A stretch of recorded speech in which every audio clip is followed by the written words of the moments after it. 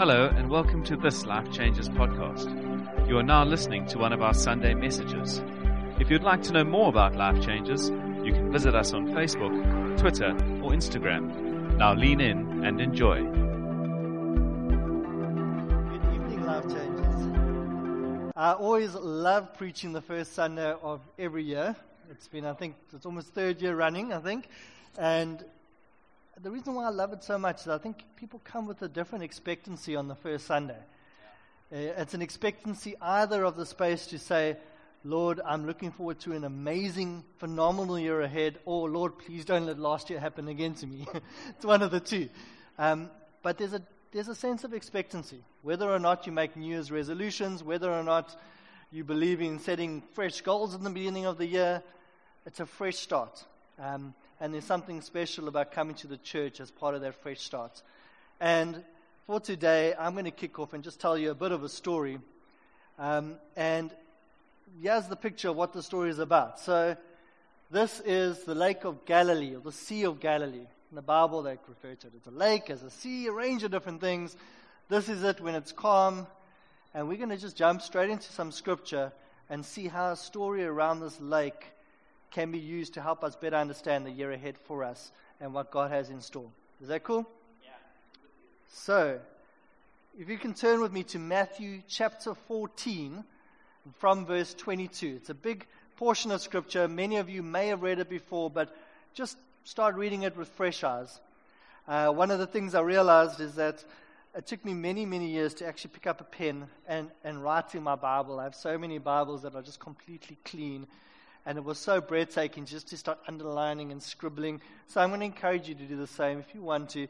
So as we start reading from verse 22, it says, immediately. And that's where you can underline. Immediately. Okay? Immediately Jesus made the disciples get into the boat and go on ahead of him to the other side, while he dismissed the crowd. After he had dismissed them, he went up on a mountainside by himself to pray. Later that night, he was there alone, and the boat was already a considerable distance from the shore, from the land, buffeted by the waves because the wind was against it. Shortly before dawn, Jesus went out to them, walking on the lake. When the disciples saw him walking on the lake, they were terrified. Underline, terrified. There we go. It's a ghost, they said, and they cried out in fear. But Jesus immediately, there's that word again, said to them, take courage, it is I, do not be afraid.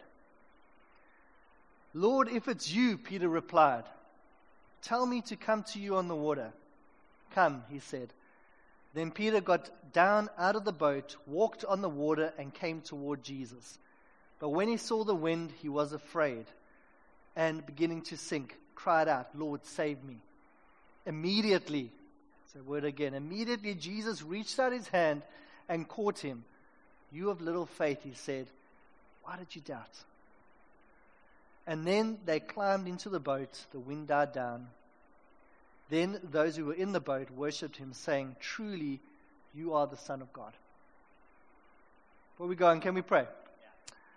Holy Spirit, we thank you that we are all here and you reveal the word to us. I pray that you open up our hearts, open up our ears, just to really hear what you're trying to say to your church, but what you're trying to also say to us personally. May it become life to us. May we walk away out challenged. May we walk away out changed, becoming more and more like you, Jesus. We thank you, Jesus. Amen. Cool. So, Happy New Year, everybody. I never know how long you have to say that for. You know, I've always heard it's that thing that when you see somebody for the first time, then you say Happy New Year. But I find myself in April, Happy New Year, Happy Easter. When do you stop? But anyway, for now it's still early days. Happy New Year, everybody. Wishing you all of the best. And even if things don't go well, I'm hoping that part of the message today will just spur you on, even through some troubling times, if you face them this year. So, who sets New Year's resolutions? Anybody. This morning we realized that Wayne Barthas does not set New Year's resolutions. He's quite against it. Anybody? Hands up. Who sets a New Year's resolution? There we go. He says, no, I just set some goals.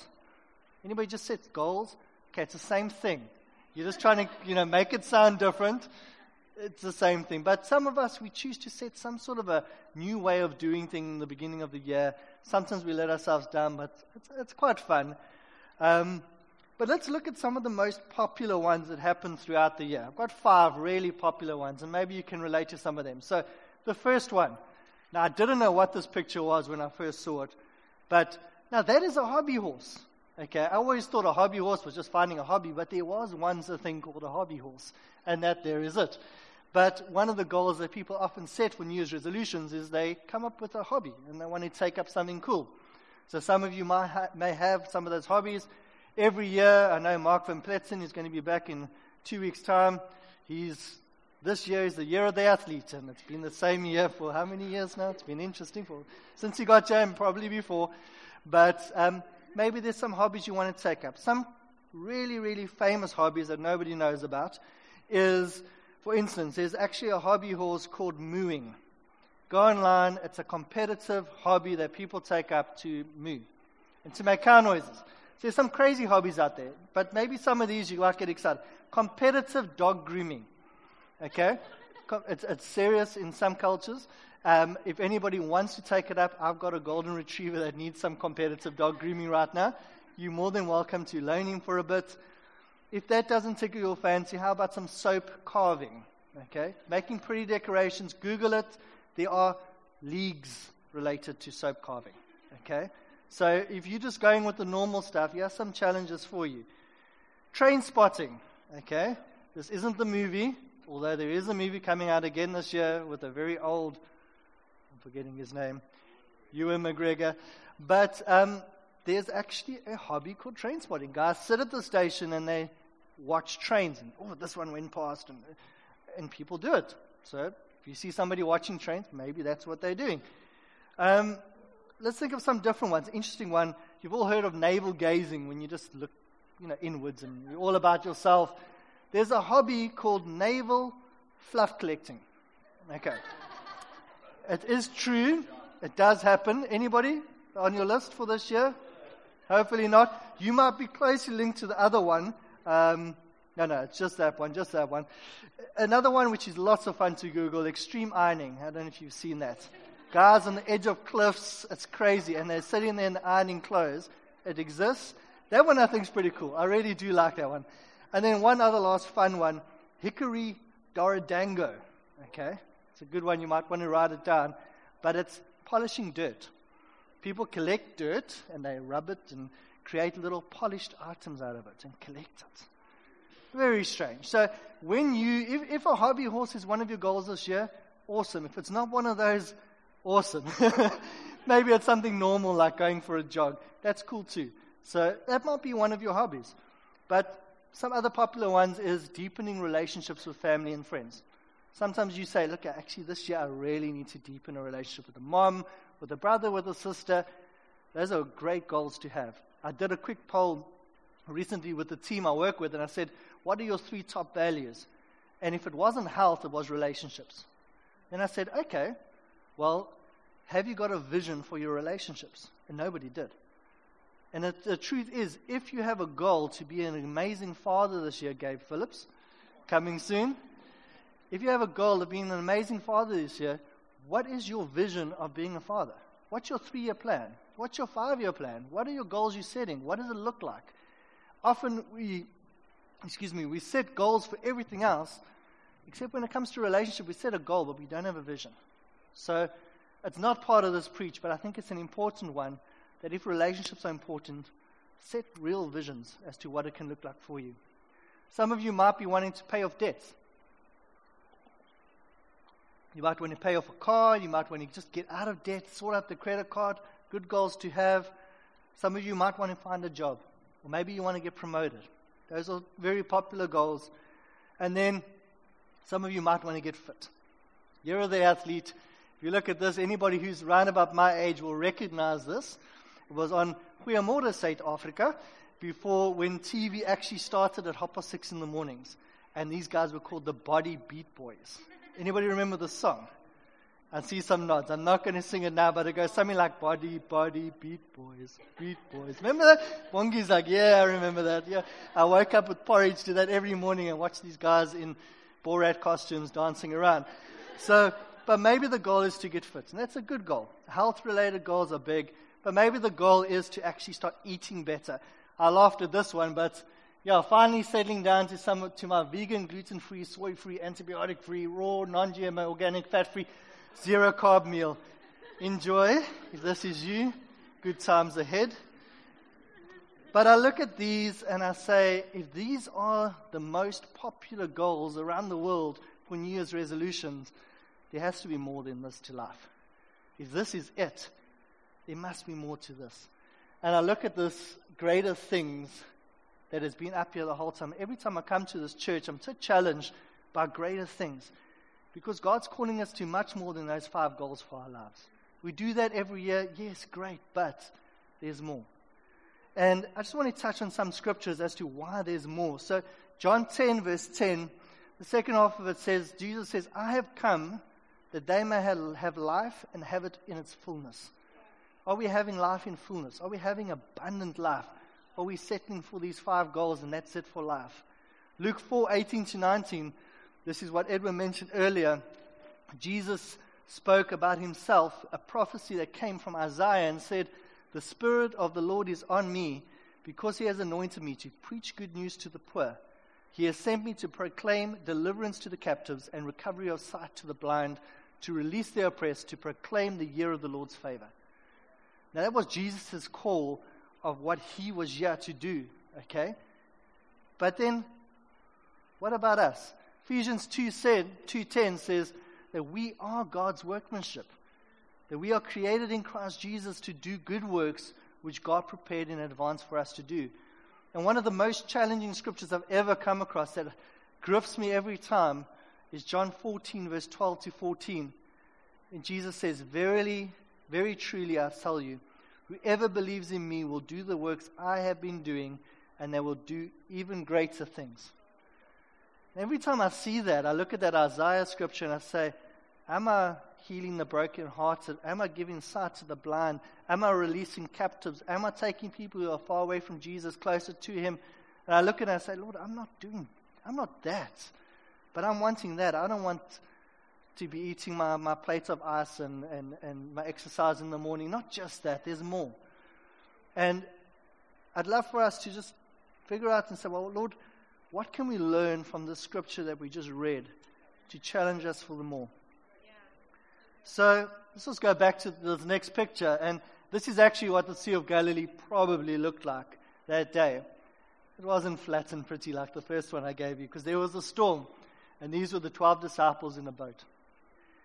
And let's see, well, what can we learn from this? 12 men, a boat, a storm, a Savior called Jesus walking on the water. So the first point that we can learn from the story and try and apply to the year ahead for us is the call of immediately. Remember I mentioned immediately came up again and again. It came up 3 times. But the first one in verse 22, it said, immediately Jesus made the disciples get into the boats and go on ahead of him to the other side while he dismissed the crowd. Immediately. Now what had happened before? Now, you might be aware of the story where Jesus fed the 5,000.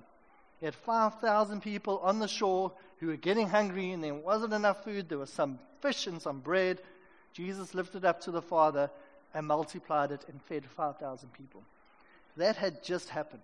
Now, if I was the disciples, I would have been like, no, Lord, I want to be here. This is where the magic's happening. Jesus wasn't going with them. He said, go. I would have wanted to connect with those people, hear their story, pray for them, be there. It was so exciting.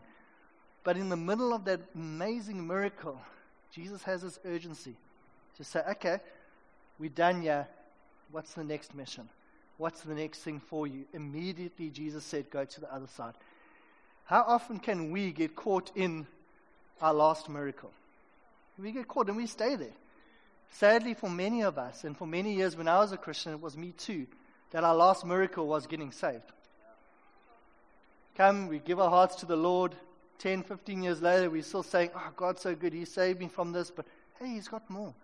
He doesn't want you to sit in that last miracle and stay there. So the first thing is, let's not stay in the past. Let's really seek God and say, well, Lord, what are you sending me on to for next? What's that next thing?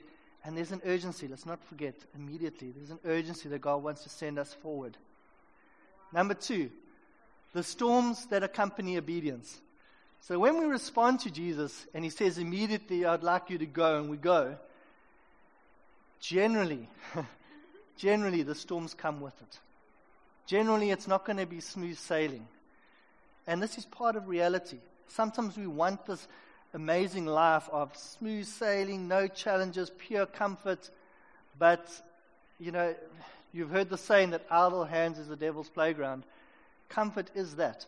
If we get caught up, we're actually just staying back in the old miracle. When we need to move forward, we need to grow. And God puts us through challenges to help us to grow.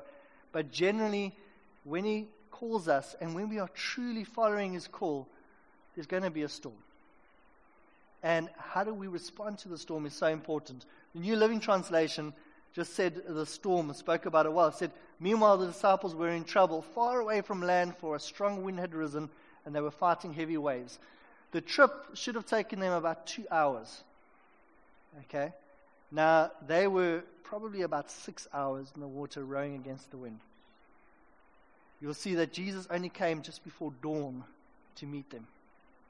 And they had left the previous night. So, the storms may follow, but that may just be a sign that you're being obedient to God. And God wants you to respond differently to the storms. Number 3, now when you're in the storm and you're being obedient to God's call, life through the lens of the storm might look different.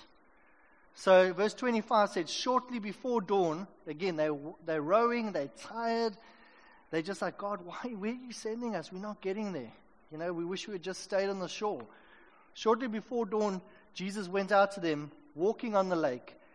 When the disciples saw Him walking on the lake, they were terrified. It's a ghost, they said, and they cried out in fear.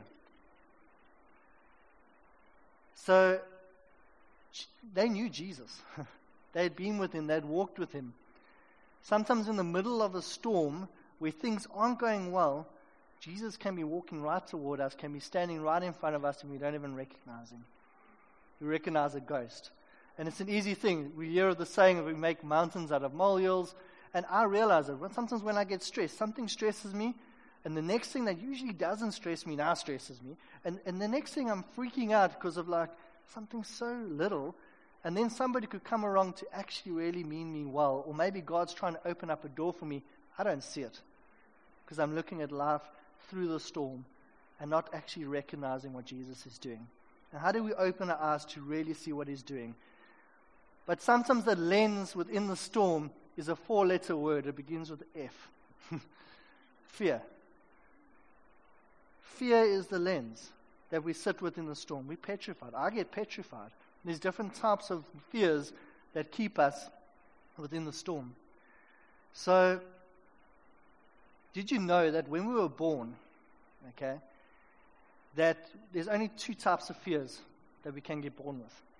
A lot of people say, no, but I'm scared of people. I'm born like that. No, you aren't. The only ones you're born with is the fear of falling and the fear of loud noises. Who's scared of loud noises? I think we've all kind of gotten used to it now. Who's scared of falling? Well, maybe, but that's it. Everything else is a learned fear. Everything else we've accumulated over time. So, here's some fun fears before I look at someone that might hit home a bit more. Pentherophobia. Anybody have pentherophobia, yeah? The fear of mother-in-laws. Anyone? Huh? Yeah, see that hand? Ablutophobia, the fear of bathing. There might be the people who do the soap sculptures. They'd rather use it for another method. Chromatophobia, the fear of money. That's an interesting one. Anybody? Scared of money? I think, some of us will have it instead, yeah? Arachibutyrophobia, the fear of peanut butter sticking to the top of one's palate. That's a big one, eh? Anatidaphobia, the fear of being watched by a duck. I think that one's pretty cool. I think if a duck was watching me, I'd be pretty scared. Just this duck. Oh dear. And then maybe the toughest one I think that comes up is phobophobia, the fear of fear. What do you do with that? Sure, okay. But more common ones that you might find, and maybe you can relate to some of these, I'm just going to touch on a few. The fear of facing people that are in power over you, or in authority. The fear of speaking in public. The fear of being rejected. That's a big one. The fear of aging. The fear of being exposed. The fear of being alone. The fear of the unknown. The fear of failing. Fear of failing. I'll say that a few more times. I think it resonates with a lot of people. But the fear of success is even there. Some people are so scared of success that they won't take chances and they get stuck because they're scared of how they will respond to it. Fear of not getting what you want. The fear of intimacy. The fear of illness. Now there's many more fears, but let's all say, a couple of those I sit with. Anybody? Some of those? You sit with them, and they're real. So, Zig Ziglar, who's a leadership writer, he sort of shared this in terms of understanding what fear is. He says that there's two responses to fear. The first one is forget everything and run. And the second one is face everything and rise. And if you're looking at the story that we were looking at, it's kind of like the disciples were in that boat between forgetting everything and running and staying in the boat versus a Peter who actually rose up and tried to do something. One of the things just with fear, and the last comment on this, is that I said that you're only born with two. Okay? And a cool saying about learning, it says that 50% of learning is about learning. The other 50% is about unlearning. And often, when we're trying to learn things and so forth, that God wants us to unlearn a whole bunch of stuff. There's a lot of scriptures where Jesus is saying again and again, he says, you've heard about this, but now I tell you this. And I think a lot of the times with the way in which we see the world, the way in which we see storms, the way in which we see everything in our lives, Jesus wants to say, you've looked at it this way, but I want to show you this way. And help us to unlearn some stuff. Point number 4. Is often in the storm we no longer recognize Jesus.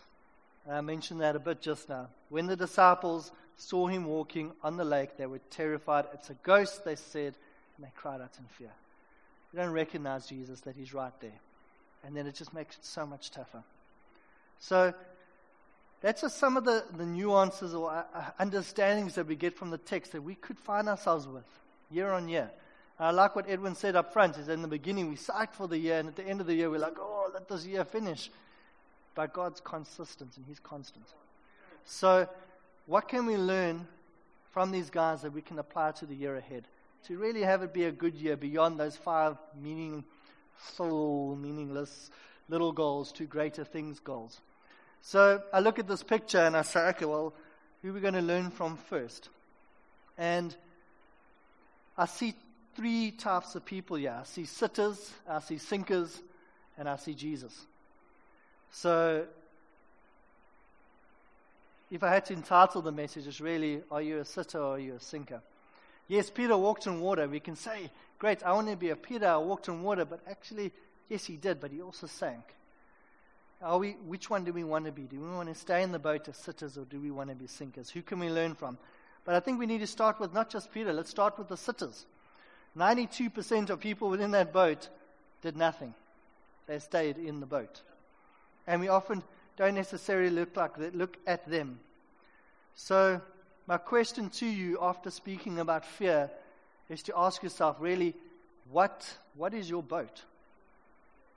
You know, what is that boat that where Jesus is on the water right there calling you, you can see he's there, or maybe you can't see he's there because you're so stuck within the storm, but the boat of fear or the boat of something or a specific type of fear is holding you back to just settle for, I'm going to do cool exercises this year, get a bit healthier, and tick off boxes. This greater things thing, I don't know if I'm ready for that. But that's what God's calling us to. So what is your boat? For For me personally, and we each have our own boats, and I'm hoping that the Holy Spirit reveals a sense of this to you, but for me personally, it was fear of people. I was petrified. I may have said it to some people before, but literally until I was 22 years old, I could not stand in front of anybody and speak. I was just petrified of people. In high school, I dodged break time because I could not have the courage to go and spark a conversation with somebody. Sometimes if a friend, my one or two friends, if they didn't rock up at school, I would stay in the classroom, or stay in the bathroom, or anything during break because I was petrified of people. But God took that fear at about the age of 22 when He called me to speak to a youth group and start telling people about Him. God called that fear out. I had to face that fear, and God started using something within that fear to create a faith journey for me. And I've spoken in front of over 1,000 people, and I can speak now to people with power. Am I scared? Yes. Still petrified. But God has a way of sometimes taking our fears and translating them into something that He's going to be glorified for, that is a greater thing than just staying there. So I just want to encourage you, what is your boat? And perhaps tonight God wants to set you free and take you out of it. So how do we step out? Let's look at the life of Peter and say, what steps could we take to get out of this boat? Even if we might sink. So let's look at Peter. And the first step that I see with Peter is that we are called to obedience. Some of you might be saying, but I haven't got a call of God in my life. I don't know a specific call. And I'm waiting for God for this call. Well, while you're waiting for God for this call, God calls you to be obedient to His word. And His word says that we need to be witnesses. And we need to be telling people about His love. And we need to be living in obedience to His word. And we need to be, those are all things. And He calls us to obedience. If we don't know a specific call, that's the call. And Peter did something there. God doesn't expect us to say, well, here's my fear. Let me jump out of the boat and do a belly flop. No. He wants us to use wisdom. So Peter actually said, I think it's a ghost, but maybe it's Jesus. Said, Jesus, if it's you, tell me to come. Jesus said, come. And he responded with obedience. Sometimes in the storm or when things get really tough, you just need to say, Lord, if it's you, yeah, tell me to come.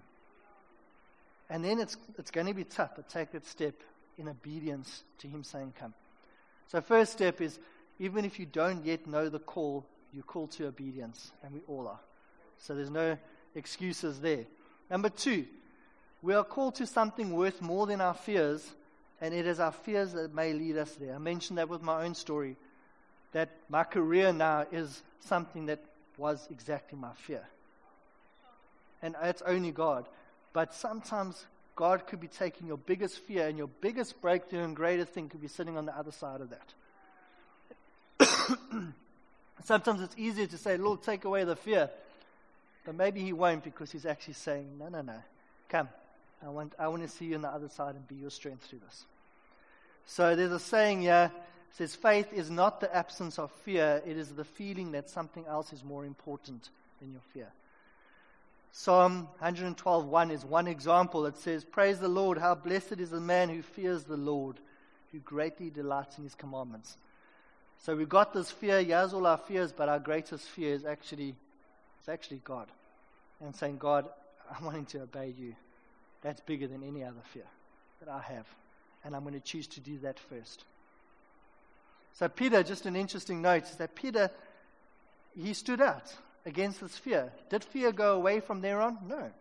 Peter's the same person who a little while later denied Jesus 3 times because he was so scared about what people would say, or that maybe he would also end up persecuted, or whatever it is. And he's the same person that after all of this, Jesus said to him, He called him a rock. So despite him having this consistent fear, this acts of faith that kept him coming from him, and a revelation he had of Jesus, Jesus called him a rock, and He said, I'll build my church on you, Peter. So, number 3, we are called to trust Jesus. Trust is a big thing. Jesus wants us to understand how trustworthy He really is. Psalm 56:3 says, when I am afraid, I will trust in you. Not when I am afraid, I'm going to stay there. I'll trust. And how can we just start trusting in God? You can go through Scripture if you want to write some down. Joshua 1:9, Isaiah 43:1. There's more, but it says again and again, do not fear, for I am with you. Do not be afraid, for the Lord your God will be with you. He has redeemed you. He has summoned you. You are mine, he says. Again and again, he says, do not fear. And there's always an add-on to that to say, just trust me. Trust me through this. In this trust process, we're getting on to the last part of this. In this trust process is this picture where, yes, did Peter walk on water? Yes, he did. Did he sink? Yes, he did. But there's a huge revelation that Peter got from sinking. Let's read there from verse 30. It said, but when he saw the wind, he was afraid and began to sink. He cried out, Lord, save me. Again, immediately, Jesus reached out his hand and caught him. Jesus reached out his hand and caught him immediately. Peter had a revelation that as soon as things started getting out of control, Jesus was right there. The other 12 in the boat didn't have that revelation. And it's an amazing thing to just take and say, Lord, if things go wrong, it's fine. You're right there. You're right there. Immediately, he responds. And the last point, he wants our faith to outweigh our fear. Okay? Fear might still stay there. Maybe he takes, maybe he doesn't. But he wants our faith to outweigh it. Because Jesus, when he reaches and he pulls Peter up, he says, you of little faith, he said, why did you doubt? Now, I used to read this and think, oh, you embarrassed Peter. No, there's a storm. The guys in the boat can't hear him. Jesus brings him up and just says to him, you of little faith, why do you doubt? He's calling him to more. He's saying, look, there's more for you. Just, you could have trusted me there. Just keep trusting me. It's a loving sort of character of God, just saying, there's more. Come on, let's do this again. Hebrews 11:1 talks about faith. Faith is the confidence of what we hope for and the assurance of what we don't see. Wayne told me this morning, he said, this cool quote, it says that fear builds mountains, faith removes them. And if you think about it, it says that faith as small as a mustard seed will say to this mountain, be moved. But how often does our fear make mountains out of so much more? Little things suddenly become mountains. And God's just saying, faith as mountains will be moved. So I think the biggest thing when it comes to faith is that we need to understand that God wants our faith to be bigger than our fear. And faith comes by hearing the Word of God. It comes from actually reading the Word of God. Romans talks about this renewing of our minds through the Word of God. There's truth in this because it counteracts fear. It builds a new way of seeing storms. It helps us to recognize Jesus within everything. And it builds something that we can start stepping out of the boat regularly and again and again and again. So God's calling us to build and practice our faith. And it starts with getting into the Word of God and getting closer to Him. And you'll see how He starts building our faith. The last scripture I just want to touch on is this. Hebrews 12 verses 2. It says, therefore, since we were surrounded by such a great cloud of witnesses, let us throw off every encumbrance and the sin that so easily entangles. Let us run with endurance the race set out for us. Let us fix our eyes on Jesus, the pioneer and perfecter of our faith, who for the joy set before Him endured the cross, scorning its shame, and sat down at the right hand of the throne of God. Consider Him who endured such hostility from sinners, so that you will not grow weary and lose heart. So this year, realize that Jesus is the author and perfecter of our faith. The devil, it says that he goes around like a roaring lion seeking who he may devour. He brings accusations and says, you are not good enough to be a children of God. You've messed up. You've done this. And he makes a loud noise to get us scared. But Jesus says, no. I am the perfecter of faith. I'm going to bring you up. I'm going to take you through. Just trust me. And I think tonight, I want us to respond to this call. There's different calls here from this simple story. The first one is that you might have rocked up here tonight and you might say, I've never ever been called. I've never been called by Jesus. And in the Bible it says that Jesus, He says, I stand at the door and knock. If you open up the door for me, I will come in and sup with you. So God's calling. Jesus is calling right now if you've never been called.